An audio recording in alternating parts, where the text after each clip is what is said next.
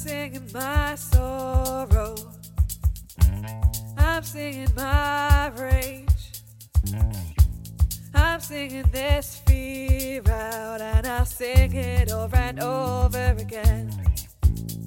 Welcome to Change Making Women, the podcast for women who make a difference. With Ziada Abeid in Dar es Salaam, Tanzania, and Mary Ann Clements in London, in the UK.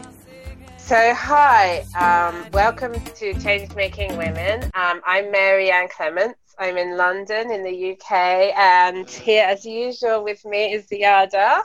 Yes, hi. Ziada, how are you doing? Hi, I'm good, and I'm podcasting from Dar es Salaam. And we have a guest with us this evening who is Majo Athurra, and tell us where in the world you are, first of all, Majo, and then we'll ask a bit more about you. But where in the world are you tonight? Hi everyone. My name is Majo Athurra, and I'm live from Uganda, Mm-hmm. 50 kilometers from Kampala. How many kilometers? 50? Yeah, 50. Yeah, cool. Okay, it's great to have you on the show. We're really looking forward to hearing more about who you are and what you do. So maybe just start by just telling us a little bit about you and the work that you do, because I know it's really interesting and we're excited to delve into it a bit more. Okay, Majo was born 24 years back on the 16th of August. She was born by two school-going children. My mother was 14, my father was 16 by the time they gave birth to me. I never grew up with my parents. I never knew what it is to have a mother or father, because I was growing up with different people, most especially my grandparents. I managed to go to school, and I'm a teacher by profession, English and literature. When I finished university, I joined the Social Innovation Academy, SINA, where I was mentored and coached, and later found out that my passion was to work with the women and the girl child. In 2015, at the end of 2015, I founded the Gejja Women Foundation that envisions at a world where women are economically empowered and they are able to sustain themselves alone. We do this through offering educational support to the rural girls, creating startups and encouraging the women to create their own startups that generate their own income, creating self-employment. We do trainings of permaculture in schools and in communities. We also do train menstrual hygiene and production of reusable sanitary pads that we call the Safe Girl reusable pads. Wow. So it's a pretty amazing story. I want to just go into your story just a little bit more, if that's okay, because I think there's so much in what you just said. So some of our listeners are in other parts of the world, so maybe let's just start with the place in Uganda where you live. What's it like? What's life like for the girls that you were yourself and the girls that you work with? The place where I live currently, it's on a hill. The hill is called Mayembe Upper. And then down the hills, that's where most of the women and girls stay. And then some distances away from it. Before I started the Gejja Women Foundation, I would walk around and share with the women their experiences and stories. And since that time, I was also a young mother. I'm actually a mother of a 2.5-year-old daughter. So I usually used to slope down and talk to these women and chat. We share a new mother, also having the young girls who have given birth, 14, 15, you find them giving birth. And then there are those who are widows and they're left with all the burden of taking care of their families. There are those who are married and their husbands are around, but still they cannot be able to cater for their families. You know, it's still like a big challenge that the woman in a family has to carry all the burden, has to carry all the challenges of the family, all the responsibilities. So you You talked about girls having children as young as 14 and 15, and that your own parents were very young when they had you. Yeah. Is that something, like, what kind of support around that are you able to provide in the foundation? Like, is there specific strategies that you're working with young parents on, young Before mothers? we started the foundation, some of the challenges that the women were telling me and the girls, that they lacked employment. They were forced to get married at early ages. There was a lot of poverty in the families and poor health and hygiene in their homes. When we started, we only started with making crafts. The women were making crafts like baskets, mats, and then we were looking for market. We were selling them. But unfortunately, that income that we would get would not be enough to sustain the 35 women that we started with. It's hard that you cannot sell one basket and then it's able to facilitate all the expenditures in a family of a woman who has over 4 or even 2 kids. So later on in 2016, we had to restructure the foundation and see how best we can do it. We sent back our first girl, who was 14, and the father had sent her off to get married to an old chief in the village because he was told that he would be getting free alcohol every time he would go to the center to booze. We sent her back after 1 year of dropping out of school. She's now in her Form 2. And then it was the turning point. We started sourcing for money. We started sourcing for ideas on how to make it a bigger organization and a better foundation and a platform for women to share. That's when we introduced in the education support program. And then the crafts remained there, but they're now put into the women startups. But now we have education and the women startups. And later on, one day, I was staying with the first girl. She's Nachigu Deprosi. And then I saw her fidgeting in the house. And then I asked her, Prosi, what are you doing? She told me she was going to pad herself because she had gone into her periods. And then I asked her, what is that you're using? She was using a banana leaf, a roasted banana leaf. And then I asked her, why are you using that? And she told me, this is what my mother told me that every time I could use.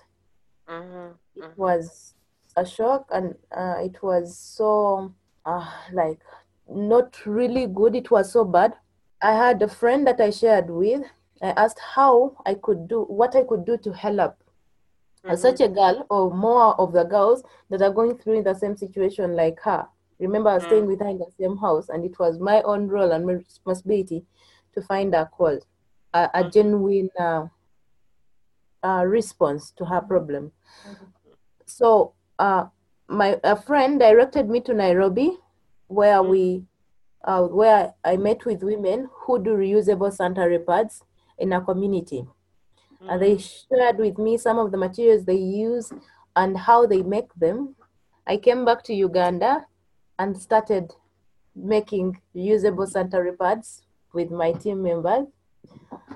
And the first product was given to Prosi, who even did a launch of the sanitary pads, and later named them Safe Girl reusable pads. And since 2016, last year, until now, we have the Safe Girl reusable pads that represent the health sector in the foundation. And then apart from the health, there is education, there's women startups, there's also now health. Then we also incorporated in the nutrition part, whereby we do farming, but this farming is on a small scale. For example, we train the women on how to do the small gardens, actually near their kitchens. These gardens mostly have vegetables in them, tomatoes, onions, and those surplus greens, that when a woman is preparing her meals, she does not forget the use of putting surplus vegetables for the family to be nutritious And it also acts as an income generating activity for them, because when they have much vegetables, they can sell them. And then we also do this in schools. In schools, we train the young ones, both boys and girls, on how to do the normal farming. We do it in sacks, we do it in used jerry can, we do it on small portions of gardens to supplement on the meals. What you should know, like I think in Uganda, mostly in the government aided schools, the students are offered porridge, maize, for lunch. Yep. So when we were sitting with my team, we were like, how about we introduce the growing of vegetables so that at least once in a while, in maybe 2 days in a week, the maize that was supposed to be used to make porridge makes posho or ugali, and they eat with vegetables. And then we have done it for the last season, and it has been working. We hope to take it further. So there's a lot of activity that you're doing. How have you managed to get all this activity off the ground? Have you been doing it by yourself, Majo, or have you had support from other women around you, or other supporters of any kind? When I told you about the Social Innovation Academy, it's an academy that empowers marginalized youth, people like me who come from marginalized backgrounds, who have a story that is not like the others. People who have grown up on streets, people who have been prostitutes, people who have grown up in refugee camps. So we all come together, and we always have a zeal to create changes in our societies or in our communities. So the Social Innovation Academy has always been there for me, and it has supported me, and it is still supporting me and the women. Like our first, when we were making our first products, they gave us seed start to kickstart our projects. So at least I have a parent organization that has always supported us and is still supporting me. So do you get support, let's say, from government institutions that, would like to give you support with what you're doing at the moment?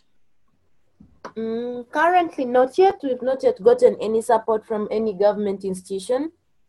But since many organizations, like some of the organizations have contacted us, especially on the issue of the sanitary pads, which has become a very huge case, that girls miss schools, that menstruation is so unhygienic. We have been running our campaigns since May about menstruation not being oppressive, menstruation being healthy, both boys and girls. And then organizations have been contacting us, and when they contact us, they pay for the services that we are going to do, like training their community women and girls how to make their own sanitary towels. I think, Mary Ann, we had this topic beginning of our did. podcasting, speaking about menstruation and how the society takes it. Yeah. How does the society take it in terms of, menstruation, both, as growing up, as young girls and boys as well? How does the society react?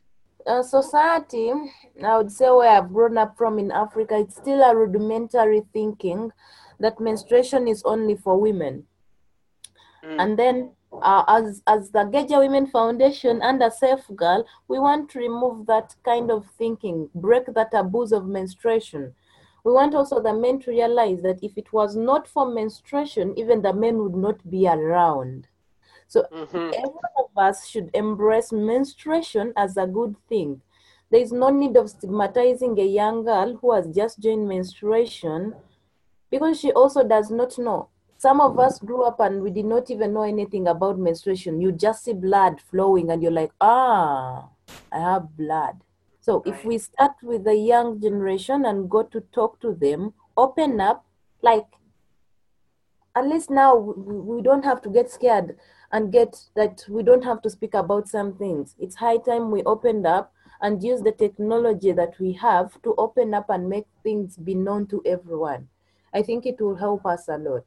And for the trainings where we've been encouraging both the male and the young boys to take part. We hope by the time we are done, at least there'll be some change. I'd love to hear how you've been spreading that campaign, because you said like other organizations are hearing about what you've been doing. Have you been mostly doing that online, Majo? How have you approached that, and what's made it successful, do you think? Because it's really exciting to hear you doing that work and of raising awareness around these issues. And I so agree with your approach to involving men and boys and understanding that this thing is shouldn't be a taboo, right? Yeah.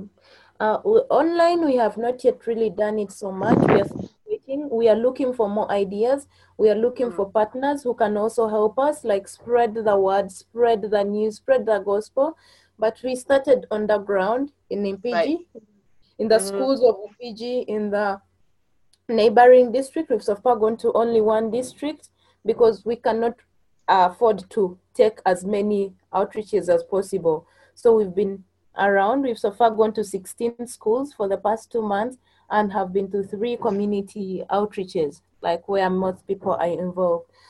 But we are looking forward to more partnerships, to people who are really willing to also come on board and join us and spread the gospel. You call it what? The gospel. I love that. I love that. And I'm interested to hear what happens when you go into schools for these sessions. Like, what kind of reaction do you get? You know, what are you hearing back from people? At first, the when you talk about menstruation and the boys or men are around, they're like, "Ooh, these things are for women. We are not supposed to be here." You're like, "No, no, no, no, no." We try to bring them back and they are around. But as the time goes on and the conversation heats up, you see them contributing. And then they're talking things that we could not even think that they would also be knowing. But they open up and tell us experiences, they tell us stories, they tell us of the way forwards. And then we are like, wow, this is what we need to get going. Yeah. The conversation, right? Yes. Yeah, it's amazing.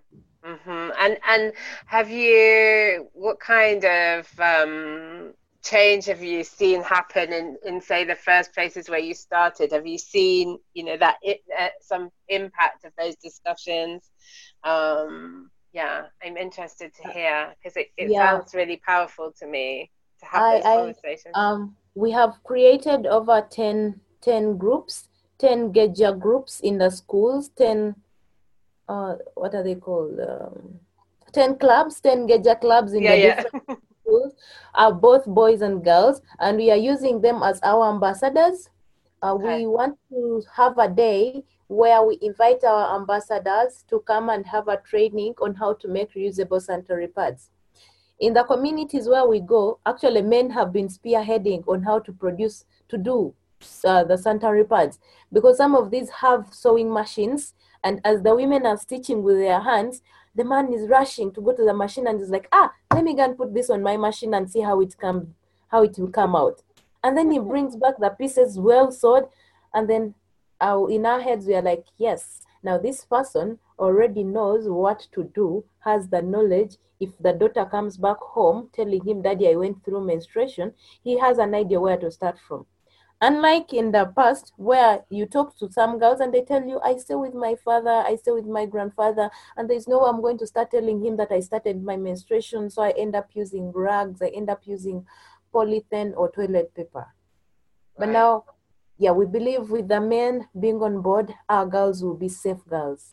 I wanted to ask, like, what made you so passionate about the menstruation? It was just the story of that of the girl that you gave us earlier, because I think I don't know, it feels like really brave work to be doing in communities to me. Kind of breaking down taboos, which I know we talked about on a show sometime last year, that we noticed those taboos, you know, everywhere that we go as well, and it feels like quite brave work to be doing. So I wonder, first of all, like, what made you get so passionate about that, and also what makes you brave, if that's the right if that's the right way of describing you. You sound brave to me. What makes me brave?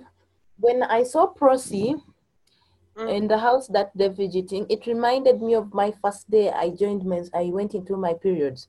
I was Mm-hmm. 15. I was staying with my stepmother. I woke up and my bed was full with blood. My pajamas had blood. I was shouting. I'd never known about menstruation, I think. And then my stepmother comes out of her bedroom and is like, "What is wrong with this one shouting for us?" I'm like, "I have blood between my legs. I think someone pierced me with a stick in the night or something ate me." And then she tells the maid to take water for me in the bathroom. And then she gets her blouse, she tears it into pieces. We did not have sanitary pads in the house. She told me, when we went to the bathroom after bathing me, she told me, "Now you've become a woman." I did not understand what it is to become a woman. And then the whole day I was walking with my legs apart because they had put in clothes in between me. It kept on ringing in my head, what is it to become a woman? Why am I a woman? Until when, I don't know which age, I think when I was 20, that is when I realized that I had become a woman because of menstruation.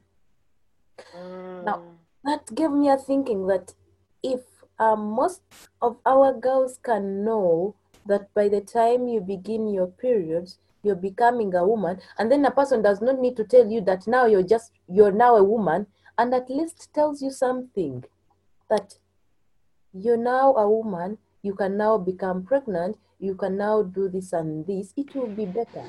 Some of them use them as philosophies, they use them as parables, and they keep lingering into our heads. I think I wanted to say that's the missing link when something like that happens, and then you as a kid, and you're just told you're now a woman, and then you don't know where you're supposed to go with that. Okay, so now I'm a woman. What happens? Because what happens? What must happen now? I've become a woman. It's just we our African parents unfortunately will not exactly sit us down and tell us exactly what you're saying. With this happening, this is the chain reaction. This is what's going to happen, or when you do this, this is what's going to become. It just ends as you've become a woman. Yeah, you've become and a then woman. and then the rest of the things you have to find out. Find out on your own. On your own. And that makes me ask the question, I think, like how this work might relate, Majo, to the issue around early pregnancy and early marriage. And I don't know if that's something that you're also touching on in those sessions, but it seems to me that if we're talking about menstruation, we on some level are talking about sexuality and fertility and the potential to give birth and stuff as well, right? Is that something that you also touch on in the sessions, or is it very much around menstruation? No, just around menstruation. We talk about that, but we mostly tackle that in communities. The first time I met my youngest mother in my group is 16. Her name is Brenda, and she has 2 kids at 16. After primary 7, her father told her that was the end of her education. And then when we go to communities, we tell the parents the dangers of having their children married at tender ages. For me, I got pregnant when I was 21, and by 22, I was giving birth. I usually use myself as an example. I may not have been a teenager by that time, but I was still in school. So I tell them, if my guardians had left me go to get married, I would now be having over 5 kids at 24. So we always encourage them that even if a girl gets pregnant, let her give birth, finish, and go back to school, other than having an abortion or the girl running away from home, because it also scares them. First of all, they do not tell you the risks involved in having sex or when you begin menstruation, but when you become pregnant, the parents become too hostile and harsh, forgetting the circumstances that some of these girls go through. So we are also trying to train them on how to accept whatever comes in their lives and not always blame, but always create a solution out of a problem encountered. And it's interesting, isn't it? Because if you both don't explain what the bleeding signifies, and then Mm. if someone becomes pregnant and they didn't realize that possibility was there, to then blame them, it's like a double blame on the girl, right? Yeah. And just out of interest, I mean, if you've been following news, I think Tanzania has completely said no to, once a girl gets pregnant, to go back to Not school. coming back to school. Yeah, exactly. So how are the laws in Uganda? In Uganda, what I know, some of the schools are still acting rudimentary, that when a Okay. girl becomes pregnant, she's chased away from school. But this Okay. is also what we would like to fight for in our generation. You don't need to chase a girl because she's pregnant out of school. I think the law that is in TZ, if it comes to Uganda, will be the first person to stand up and strive for it. Because it's not fair. Yeah, They let the boys absolutely. go back to school and finish school. And then the girl is left in the shadows in the villages to suffer. She carries all the responsibilities, yet the guys have gone to school. It's not fair. Hi, it's Mary Ann here, and I wanted to tell you about Gejja, the community I founded for women who want to make a real difference in the world, but do so without totally depleting themselves. In our community, we have resources to help and support you, discussions to inspire you, and loads of information about how really taking care of yourself is an important part of making change happen in the world. You can find out more about how to join us by going to www.jijaze.com. That's Jijaze.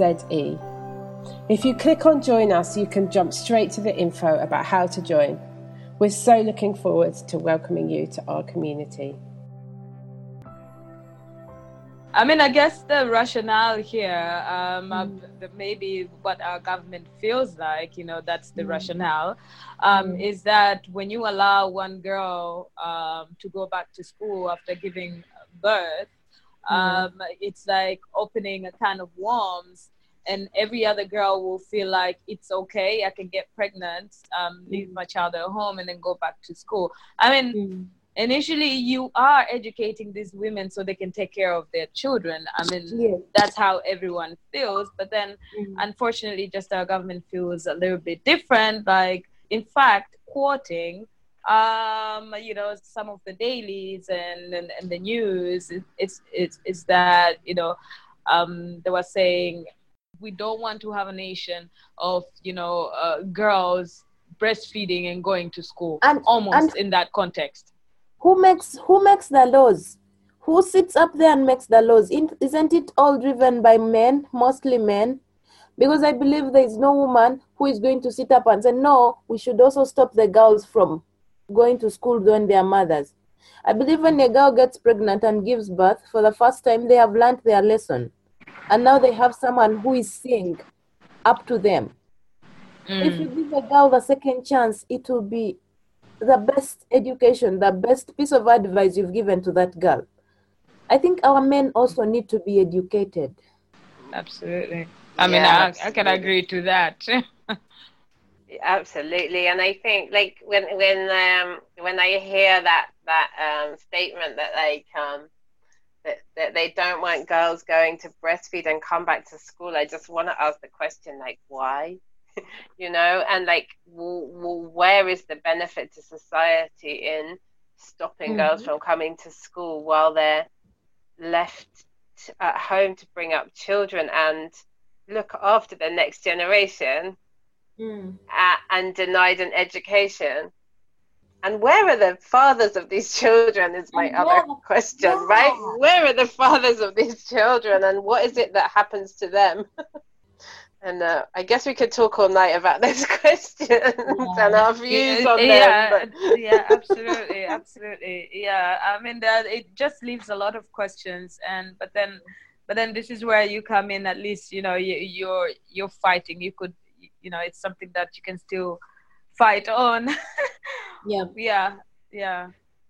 Yeah, and I really want to thank you for doing that work as well, Majo, because these are really important. They feel like really important issues of our times to me, and in a way, with what's been going on in Tanzania, it makes them feel even more crucial, right? To be like bringing awareness to what the actual life experiences of girls, because I think like my belief is that idea for that law is rooted in some kind of mistaken kind of philosophy that somehow a girl gets pregnant, it's entirely her fault, and she should like pay for that problem that she's created for the rest of her life. But we know that the reality is that there's always more than one person involved in that, and also that in many cases the girls are not aware of the potential consequences, or the fact that they may be able to get pregnant if they're not understanding that their bodies are capable of that at that age, right? Thank you for your work. The resistance goes on, right? I know. But so do you guys you plan on expanding it to other, let's say, East African countries, because something like especially sanitary pads, it's major. I mean, it's almost in every African country you find that this is a huge problem. Yeah, so my question will be, do you guys have plans of extending to other East African countries to start with? A dream is in the next 4 to 5 years is to have established in at least 5 more countries. But the challenge would be that would also need to get assistance on how to get to those countries, because we don't know the rules and we don't know how to go about with them. But it would be my pleasure, it would be my joy that we extend the same information that we are having right here in Mpigi to also other parts of the country, of the world, Africa at large. It would be a pleasure and would love to do that. I think that what you're doing at the school level is really interesting, and I think there's a lot of people out there who might be thinking of doing similar work or have ideas about similar things, who would love to learn from what you're doing. And I really love the fact that you're doing the production of sanitary products at the same time as the education, so that can kind of be solved in the community together. Because I'm imagining that the production of sanitary pads is done from things that are locally available, and therefore it can be done relatively cheaply, right? Yes.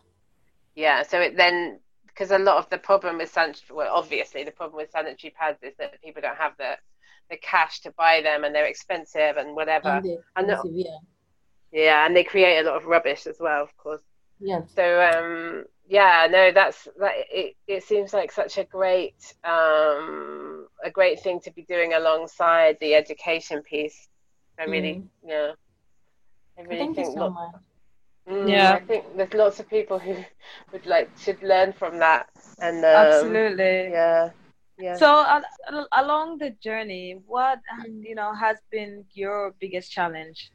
Along the journey, our biggest challenge has been finances, and also getting market for the products that are done in Gejja Women Foundation. I told you we have various products now. We have the crafts, the Gejja crafts. We have wine, Gejja wine. We have mushrooms, and then we have the products that the women make on their own in their personal businesses. Because there are products that we make, there are businesses that we make as an organization, as a group, in groups, like the craft, there are groups. The wine, there's a group. The mushroom, there's a group. The books, there's a group. But then there are also products they have, like their own merchandise, their own groceries, and marketing them and finding platforms for them is still a challenge. And then the finances to run their own businesses and also to run the foundation at large. And you said that you've mostly been supported by the I've forgotten what it was. Social Innovation Academy. That's right. Yeah. Yeah, you can search about the Social Innovation Academy. Sorry, yeah, the Social Innovation Academy. But it sounds like there's need for more resources from elsewhere to support some of the activities you developed. And I really love how you're kind of addressing all the needs that you're seeing in the lives of young women and girls in the community. So you're kind of not just sort of stopping with one thing, but seeing all these other challenges and building them into the program of what you do. I think it's really inspiring to see you trying to solve all the problems that you come across. Who are you working with, Majo? Is it kind of you and then the groups of women that you formed, or is there anybody else who's kind of giving you support to make the work happen? Under the Gejja Women Foundation, we are a team of 5. We are 6, 4 women and 2 gentlemen. So we are not living around behind the men. They will say that we are segregative. And then the women also have their own committees. So within the groups. Yeah, they are within their groups. They have their chairperson, they have their treasurer, they have their own secretaries, and they manage their own finances. And then they sit and then they discuss their challenges, and then we find a way of sorting them out as a bigger group. Great. Yes, so I'm not alone. There's a team.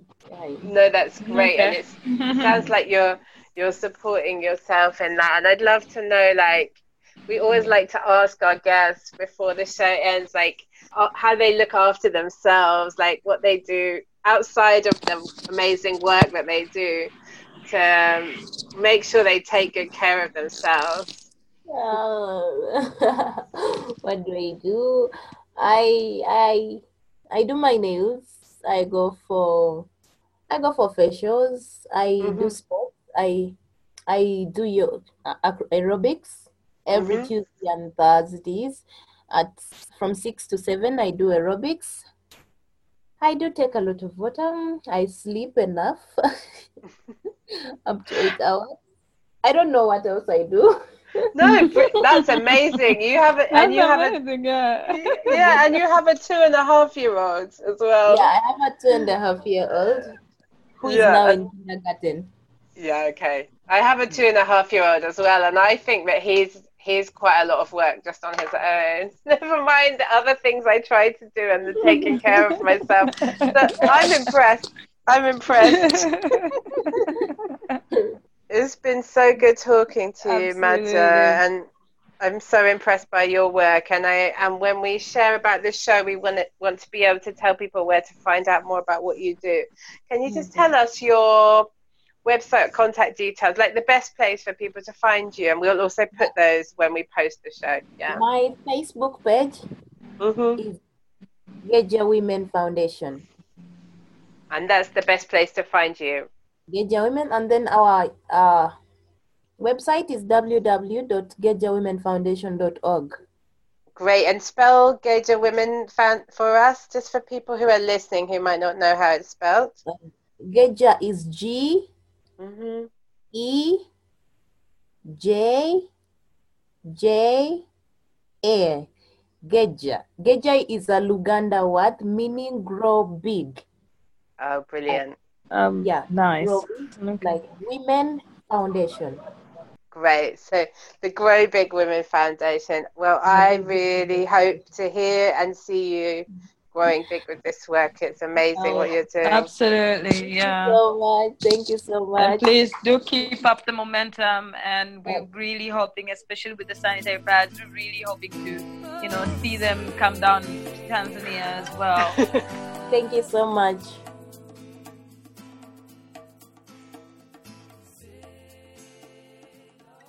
And our theme tune, Over and Over, was written and performed by Eleanor Brown, who you can find at eleanorbrownmusic.com.